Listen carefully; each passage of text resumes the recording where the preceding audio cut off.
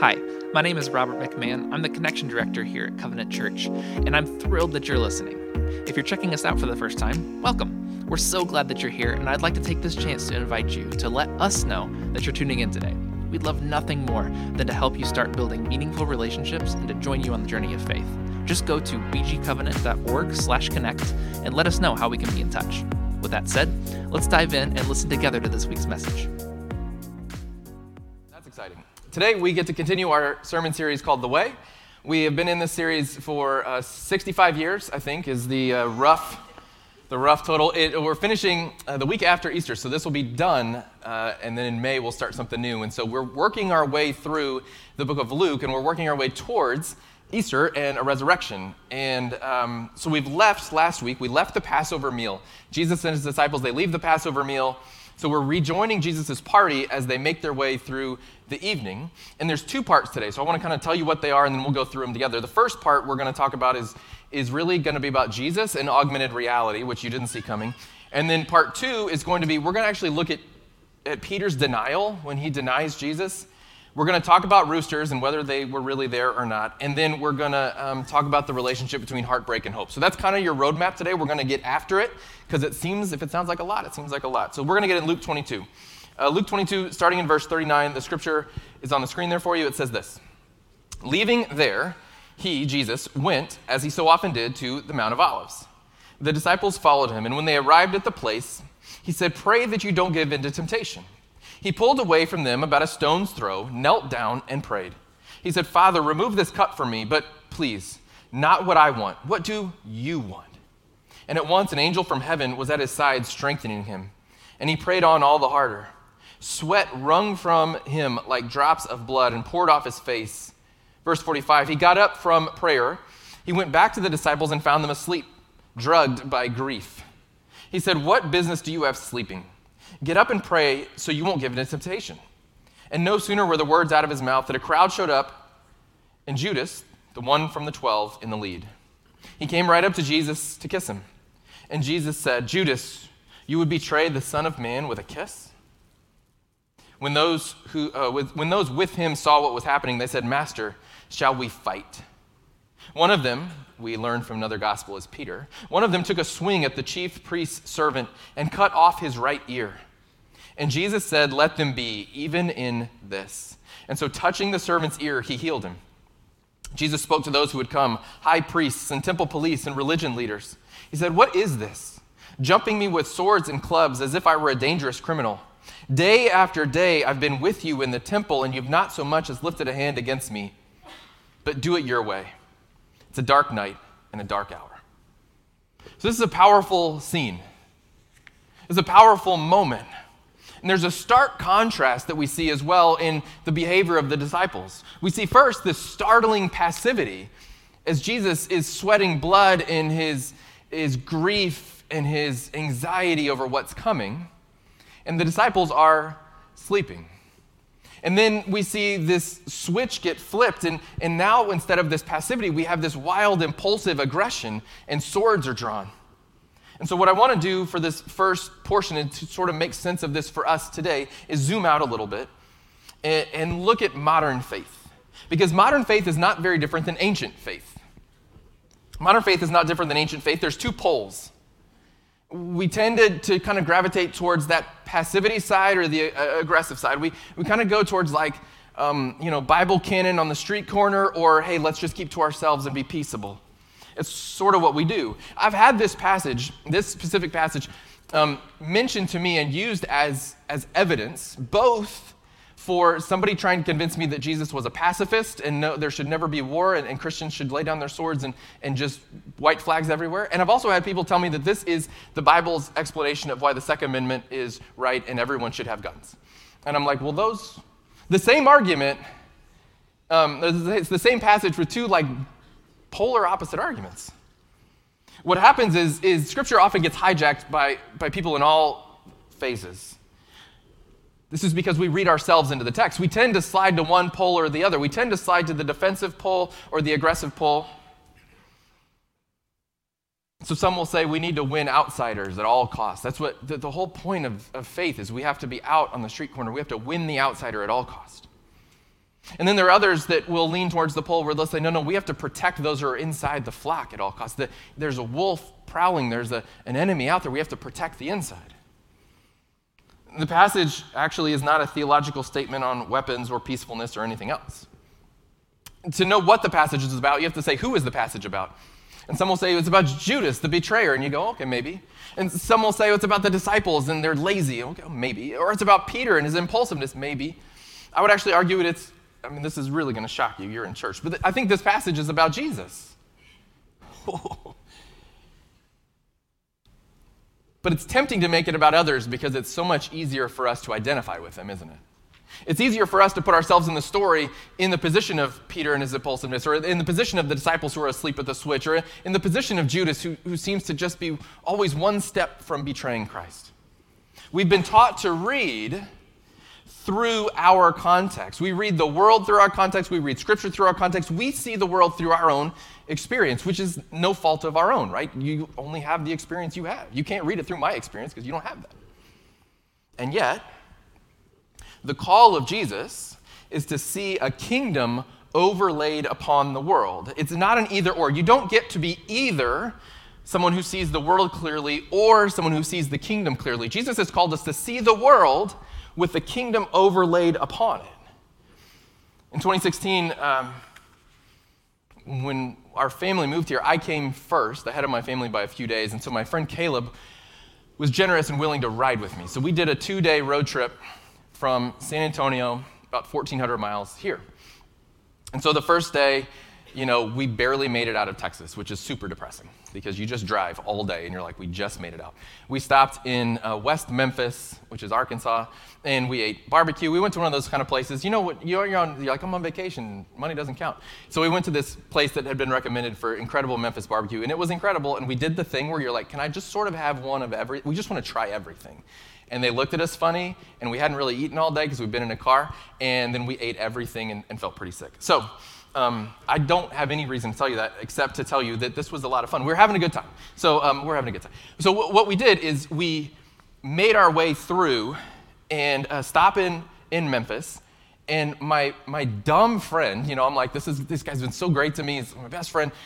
But he's driving me insane because the whole trip I'm driving and he's playing Pokemon Go. I didn't even know what this is. He's like, 5, 6 years younger than me.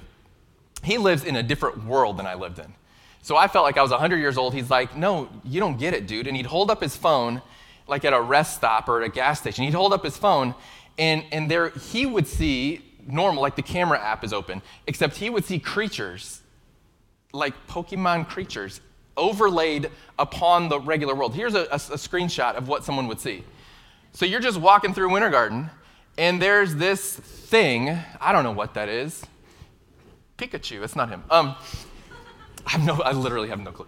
And this is what it would look like. So we'd be at a rest stop and he'd be like, hold on, I gotta go catch this one. And I'd be, catch what? Because I can't see anything. And he's like following, he's tripping over things, he's kind of getting through, and he's grabbing things, and he's like, this is awesome. This trip is like I'm gonna be like so in the lead. And I was like, I don't know what we're doing. And that's what we did. We got here and he went on a run in Winter Garden, and he literally stopped and played Pokemon in the middle of Winter Garden and met somebody else who was also doing it. And they became friends. He had friends here before I did.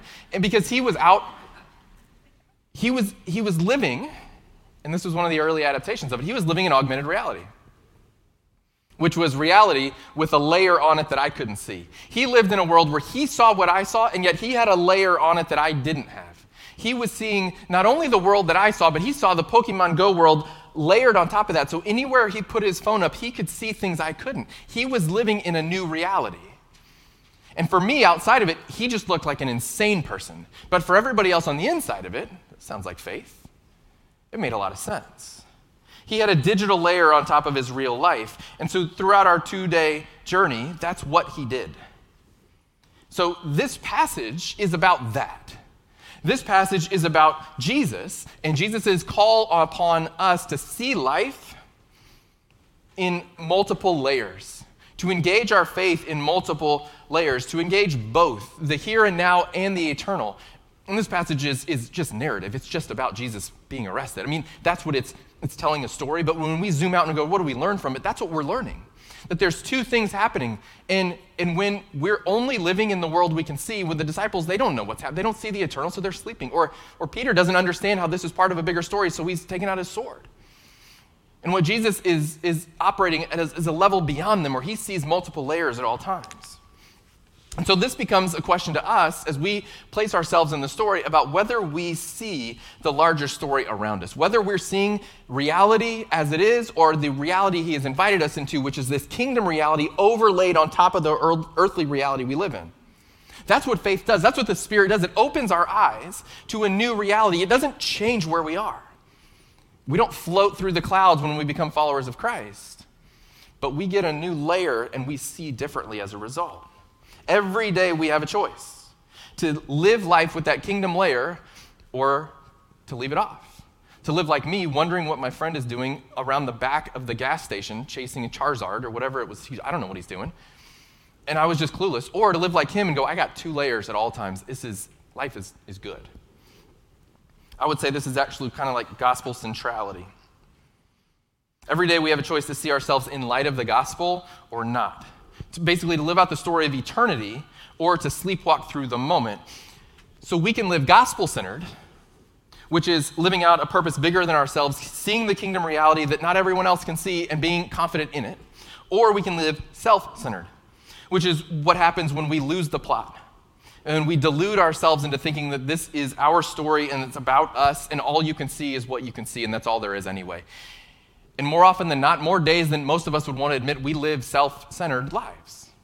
We are not living a gospel-centered life most days, or most hours of most days. Maybe here and there, maybe my morning devotional, maybe Sunday morning, maybe Sunday afternoon, it kind of leaks out. I got a good Sunday afternoon out of it. But most days, we live with what we can see and touch and feel, and we leave off that second layer. And that's where we go sideways. While we're talking about road trips, I made that road trip that year, since you asked.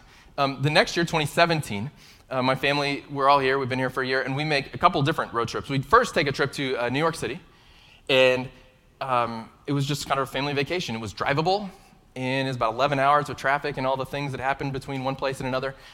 And then we made a second trip later in the year. We got invited to a wedding. A friend of mine, I was in a wedding in D.C., and so it was about 8 hours. So we made these multiple road trips, and they were a lot of fun. We got good pictures out of it that we'll show you, and you can ooh and ah. Look at my kid. Look at that. Come on. It's fun. Made some memories. Got some good pictures. They're kind of too young to know what's happening in some sense. They're like, we went to the White House? We're like, yeah, never mind. Here's the thing about road trips. You know there's two different types of road trips. There's road trips, and then there's road trips with kids. Road trips are like fun, and you're like living in the moment. Let's have all the barbecue we can eat. And then there's road trips with kids, which is a trip. And there's a lot of agendas in that car. So we take that. I would take the road trip with my friend, and we're just living for the moment. We're eating all we can. There's 4 agendas in the car at all times on these next 2 road trips. Someone has to pee, someone is hungry, someone is bored, someone is car sick, whatever. It doesn't matter. Someone's always something, and everybody always knows what everybody is. And the problem with a road trip is if you lean into every whim on the road trip, you never get where you're going, which creates this really delicate tension that every road trip needs. Because a road trip is only awesome if you enjoy the journey, right? But a road trip only makes sense if you actually get to the destination. Otherwise, you're just a weirdo and you become a gypsy and you're driving aimlessly through the countryside. So you kind of have to choose a lane on that. So you have to enjoy the journey, but you have to get to the destination. And the problem with the agendas is all of the agendas, if we had listened to every time someone was pee and car sick and hungry and bored and whatever, we'd never have gotten where we were going. Hey, Hershey, Pennsylvania, let's stop there. I wanted to stop in Pennsylvania. There's a rest stop near where one of the flights from 9/11 went down in that field in Shanksville. I was like, I could stay here for a couple days. I'd read a book, and then I'd go to the site, and they're like, this is not why we're here. We're going to New York, you fool. And yet, we all had our agendas. Enjoy the journey and get to the destination. It feels like an either or, though. So for every dad, this is sort of a dad's lane in the world. Dad's lane is to get there as fast as possible with as few stops as possible. Dads are the ones who say, hold it first, or ask the question, how long can you hold it? I'm prone to asking for a number. Hey, so like, what number is it? And like, what are you talking, 1 or 2? I'm like, no, not those numbers. What?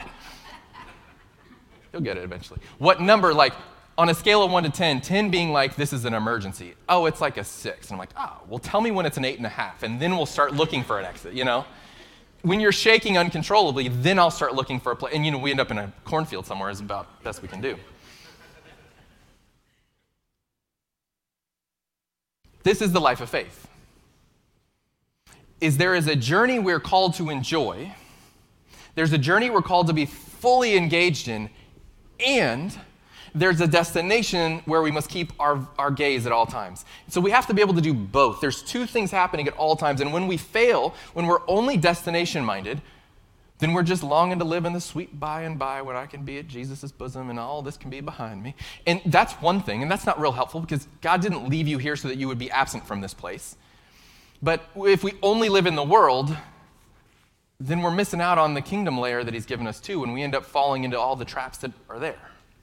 Some of us have lost sight of the destination. We sleepwalk through life. Other of us have lost sight. We've lost sight of the heaven, and we are forgetting to be present here on earth. Jesus' friends are just like us, is what we're seeing. They kind of didn't have the narrative. They didn't have the layers. And so the Messiah seems stressed, but man, I sure am tired. Or Jesus is pretty intense, but I'm super full from Passover dinner. Or they're here to arrest him. It's my time to shine. They were the central character in their story. So who is the central character in your life? When you live with Jesus as the central character in your life, you cannot help but be engaged on both planes. When you live with Jesus as the central character in your life, you cannot help but be engaged on both planes because you are here now and you have to face that, but you have Jesus, and eternity, as Greg said, is happening now, and we engage on that level as well. When you're the central character of your life, well, then you engage in the world and nothing else because it's all that you have. So if you haven't let go of yourself, if you haven't lost yourself in God's unfolding story, there becomes a wall between you and what you were created for. I would say it this way: grace only exists where self-preservation has died.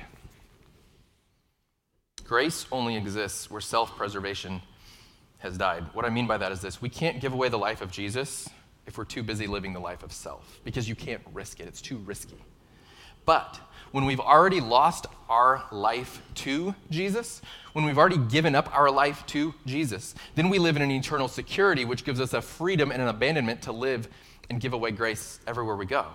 That's where we find the balance between journey and destination. John 12:25, anyone who loves their life will lose it. Anyone who hates their life or loses their life in this world will keep it for eternity.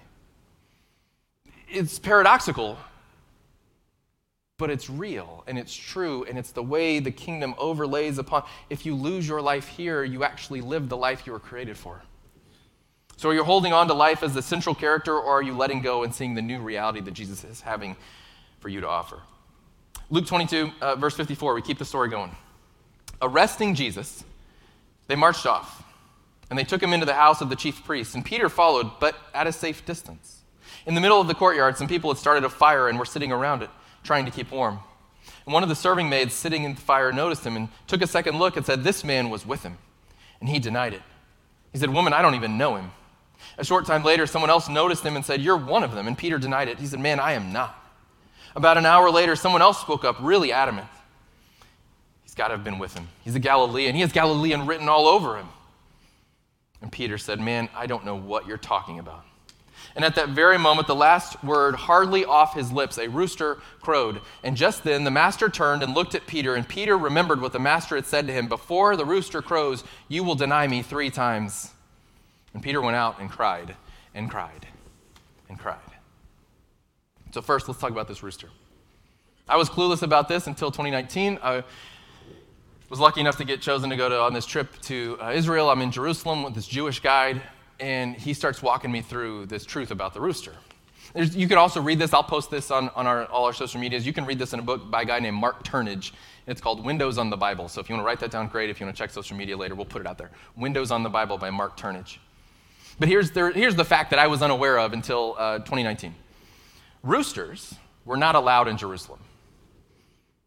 Just an unequivocal fact. Roosters were not allowed in Jerusalem. In fact, if you ask the people, they've dug up everything. If you ever get a chance to go, everything is an excavation site. Everything is a historical excavation. Everything is being looked at and dug through and sifted through, and there's bones and coins, and everything is history. And so you can't build anything without it becoming an official government excavation, and they keep everything. And they will tell you, You go back 2,000 years, 5,000, you don't find chicken bones in Jerusalem. Roosters don't live in Jerusalem. There's no rooster in Jerusalem. It's just true. Why? Because the rooster was an unclean animal. The rooster walks around and defiles wherever it wants to. The rooster will also, think about it, they don't have a nice recycling service that comes every Tuesday. There's trash piles and there's things that are burning. And the rooster, when hungry, will walk around, and those of you who have roosters, it will just peck at whatever it wants to, and it will walk with it wherever it wants to. It'll drop it somewhere else. And so they just try to take filth and they reposition it, and then they are filth and they leave filth wherever they are as they go about their life. And so you cannot have that in the holy city. You cannot have it in Jerusalem because it would defile holy places. It's not worth the risk. So roosters weren't allowed. Chickens weren't allowed in Jerusalem, which creates a problem for us because the text says that there was a rooster who crowed. So is it possible the Bible is wrong? Because this rooster has a pretty prominent role, I'm going to tell you. So the Greek word, elector, not that you cared, can also mean man. Rooster, but it can also mean man. You know, like the term cockfight, that's a word out there. Well, all of a sudden these words start to blend in because the Hebrew phrase that's in other texts of the era, the Mishnah and other Jewish texts, the Hebrew phrase for the rooster crow or the rooster call was either cock's call, cock-a-doodle-doo, or man's call. Those words were interchangeable in Hebrew and in Greek. Man, cock, man, rooster, they were all kind of the same word. Okay, so it gets more interesting. In the temple each morning, the priest would clear the ashes from the altar. So people would bring their sacrifices throughout the day. And each morning, early in the morning, the priest would clear the ashes from the altar as they prepared for another day's worth of visitors. This was a time, when they were done with this time in all the ancient texts you read, this time was called cock crow, or cock's call. Why? Because it signaled the beginning of the workday in the temple. So you're like, oh, like on a farm where the rooster crows, and that's how you know? Ish, but not really. What would happen, there's a picture here, I'm going to show you what's happening. This is the corner of the temple, and you can see there's a little archway kind of in there with a window-ish thing. And the thinking is that some of that was built after Jesus' time. There's the guy on the top right, and he's standing in this little cutout, kind of a ledge, and there's words there's an inscription. They found the stone dated back to this exact time, and the inscription on that stone is the place of trumpeting. And from all the ancient texts, what we know is this person would come out from the temple once the ashes had been cleared, and it's usually early in the morning to start the day for the new temple workday. And this person would come out and he would blow his trumpet 3 times. Maybe it was the ram's horn, maybe they had a brass trumpet, I don't know. But he would blow the trumpet 3 times. First he would blow a sustained blow, you know, you can imagine it. And then there would be a quavering one, and then another sustained, and you'd be like, okay. Yeah, I think it's funny too. I'm not very good at the mouth horn. Leave it alone. He comes out to the ledge to say to the city, the temple is open and the temple day has started. And this is how he did it. They did it on Shabbat in a whole other way. On Shabbat, the same ledge would be used and the person would go out near sundown. Because all work must cease, because remember, the Jewish day starts at sundown. And so they'd go out on a Friday night, because Shabbat is Saturday, and Saturday starts what we would think of as Friday night. And they'd go out and they'd blow it once, and that was for people out in the fields. It's the loudest one they got. This is telling them, hey, you have about enough time to put your tools down and get in. The second one would be blown again, and that would be for people in the city. Shop owners, close up your shops, you have time to get home, but let's go. And the third one was for the people in the home, making the dinner, preparing the meals, whatever, to go, you have a very little time, and then Shabbat is coming, and you need to stop. So this ledge was like highly used, it's mentioned everywhere. It is the place of cock's crow or the cock's call. This is a part of Jewish life. It's a part of everyday life, which is what I think makes it so beautiful. Jesus is a Jewish Messiah, is fully familiar with it. So it's the middle of the night. Jesus is arrested. Peter is heartbroken. And around a fire in the city, he denies that he knows Jesus. Maybe he relocates to a different fire. I don't know if I want to be around these people there. They're on to me. And then he denies again, and maybe he finds a new spot. Looks away for other condemning eyes, and then he denies a third time, and it's been a long night. In fact, probably so long of a night that it's almost morning. And at that moment, from the temple ledge, the cock crow comes forth, sustained and then quavering, and sustained. The temple is open for the day. It's so human, right? It's so normal. Before morning, Jesus has said, when the daily trumpet blasts, you'll deny me. But not only does this add earthiness and richness to the story, I think it makes it more beautiful to me because Jesus is just utilizing the rhythms of the day, not a magical bird that wouldn't have otherwise been in the city that doesn't have any explanation, but there was a rooster that one day and with its perfect red comb stood on the edge at Bob Evans. And, it's like, no. And maybe, it doesn't say it wasn't a bird. So you might throw all this out and be like, I want to believe it's a bird. Doesn't matter. It doesn't change who Jesus is. So you can do that if you want to. The beauty of it to me is that it adds into the earthiness and the beauty and the richness and the texture. This was not an abnormal thing that Jesus told Peter, hey, basically before the sun comes up, you're going to deny me. And Peter, not even thinking about the rhythms of the day. When's the last time you noticed the sunrise? That you went out and you were like, the sunrise is what I'm here for. You only noticed it because it was in your eyes as you were driving somewhere early in the morning. You're like, the stupid sun. You don't even think about it. But denying Jesus 3 times and then hearing that trumpet call, he went, that's it. It was background noise until it revealed Peter's heartbreak in its fullness. This matters because Peter is known as the apostle of hope. Throughout Scripture, he's the apostle of hope. And we find him here in this moment, in this earthy, rich texture. We find him in his greatest moment of hopelessness. And that's why we identify with Peter so much, because he's impulsive and he's us on that level. But he's also a denier, and he's also falling short, and he's also a little bit of a failure. And he's also who Jesus chooses to build his church on later. And in this moment of heartbreak, I would argue that heartbreak comes from a lost hope. And that lost hope then leads to new heartbreak. Where the hope of the kingdom fades, then a lie shows up. So for Peter, his hope was dashed. Right? He is maybe Jesus' most enthusiastic disciple. And then the Messiah is arrested.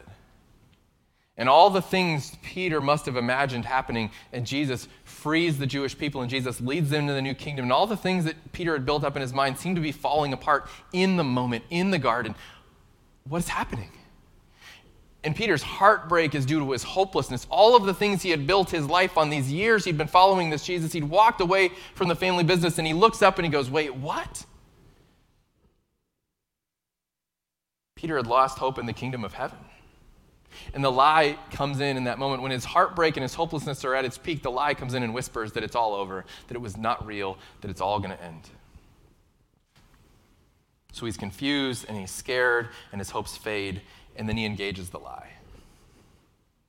And the cock crow calls out, and he's heartbroken all over again because the heartbreak and the hopelessness leads back into a kind of a cycle of doom where heartbreak leads to more hopelessness, which leads to more heartbreak because as we engage the lie, we just keep falling down further in that well. The problem is we begin to engage the lie when we can't see hope on the horizon. If you look at your life and the places where you struggle most deeply, you engage the lie of the enemy where you have lost hope on the horizon. You give up on your marriage because you can't see it ever getting better. You give up on yourself because you can't see yourself kicking that habit. You give up on faith because you can't see how this connects to reality. When we lose hope, that's when we begin to listen to the whisper of the enemy that is always present. And so like Peter, we hear whispers in our vulnerable moments, and when we lose sight of hope, we set our eyes on lesser things. We allow the lie to linger just a little bit longer. I don't know where you are today. Maybe you came in and you have heartbreak. You're heartbroken over something and you feel hopeless in it. Or maybe you felt hopeless and it's led you to that heartbreak. Either way, we all know the spot that Peter's in. We all have been there before. Whether you're in it this moment or you just know it from past days, we've all been in the spot where we know and we feel that kind of gut punch moment where you go, what's it all about? And the only path out of that cycle, out of that doom loop, the only path out, as we're going to see with Peter, is through Jesus. It's not a practical 3-step process. It's not an easy application point you can do in 10 minutes a day. It's Jesus. His resurrection is our restoration. His resurrection is our restoration. And so as we navigate through the life and we're hearing the lie and we're engaging with hopelessness and heartbreak in the moment, as we find ourselves in dark places, as we find ourselves denying him, as we find ourselves living a me-centered life instead of a God-centered life, as we find ourselves in those alleys around those fires with those people going, I don't even know him. I don't want anything to do with him. The answer is the resurrection. Because the promise of the resurrection is that our momentary hopelessness, that our momentary affliction cannot withstand his eternal beauty and grace. That it is overwhelmed by him. So what we're going to do today is kind of leave on that note. Kind of a bummer note, to be honest. Easter's a couple weeks away. We're going to get there. Next week, Jesus is going to be led further into this. Next week, Jesus is going to be led to Pilate. 2 weeks from now, Jesus is going to be crucified. 3 weeks from now, we're going to see him resurrected. We're going to experience and celebrate that together. But we have to sit in kind of the tension for a week and recognize that when we lack hope in a thing, we end up listening to the lie. And our only hope out of it is to put ourselves back where we belong in the story that God has given us, to put God central in the story again, and then to look for Jesus and ask him to bring the hope back to us. Let's pray. Heavenly Father, we are grateful for the example of Peter. It helps us identify, it helps us see ourselves in the story, and yet, God, this is not a story about us. Pray that you would give us the eyes to see ourselves in your story, that we would see ourselves within your eternity. Lord, help us to see a world in augmented reality with your kingdom overlaid upon everything. And may that, Lord, may that promise of wholeness, may that restore our hope. Because in the world we see, Father, we see loss and we see war and we see pain and we see abandonment and we don't see much way out. So Father, I pray that the kingdom layer overlaid upon this earth would show us the hope that we long for, would show us the grace and the beauty that you've called us to. So God, find us seeking you first and living in a world centered on you and you alone. I pray these things in Jesus' name. Amen. Hi again. Just a reminder to let us know that you're listening by heading over to bgcovenant.org/connect. If you're ready to be known, we'd love to know you. And we hope you'll join us soon, every Sunday, in person or online. Thanks for listening.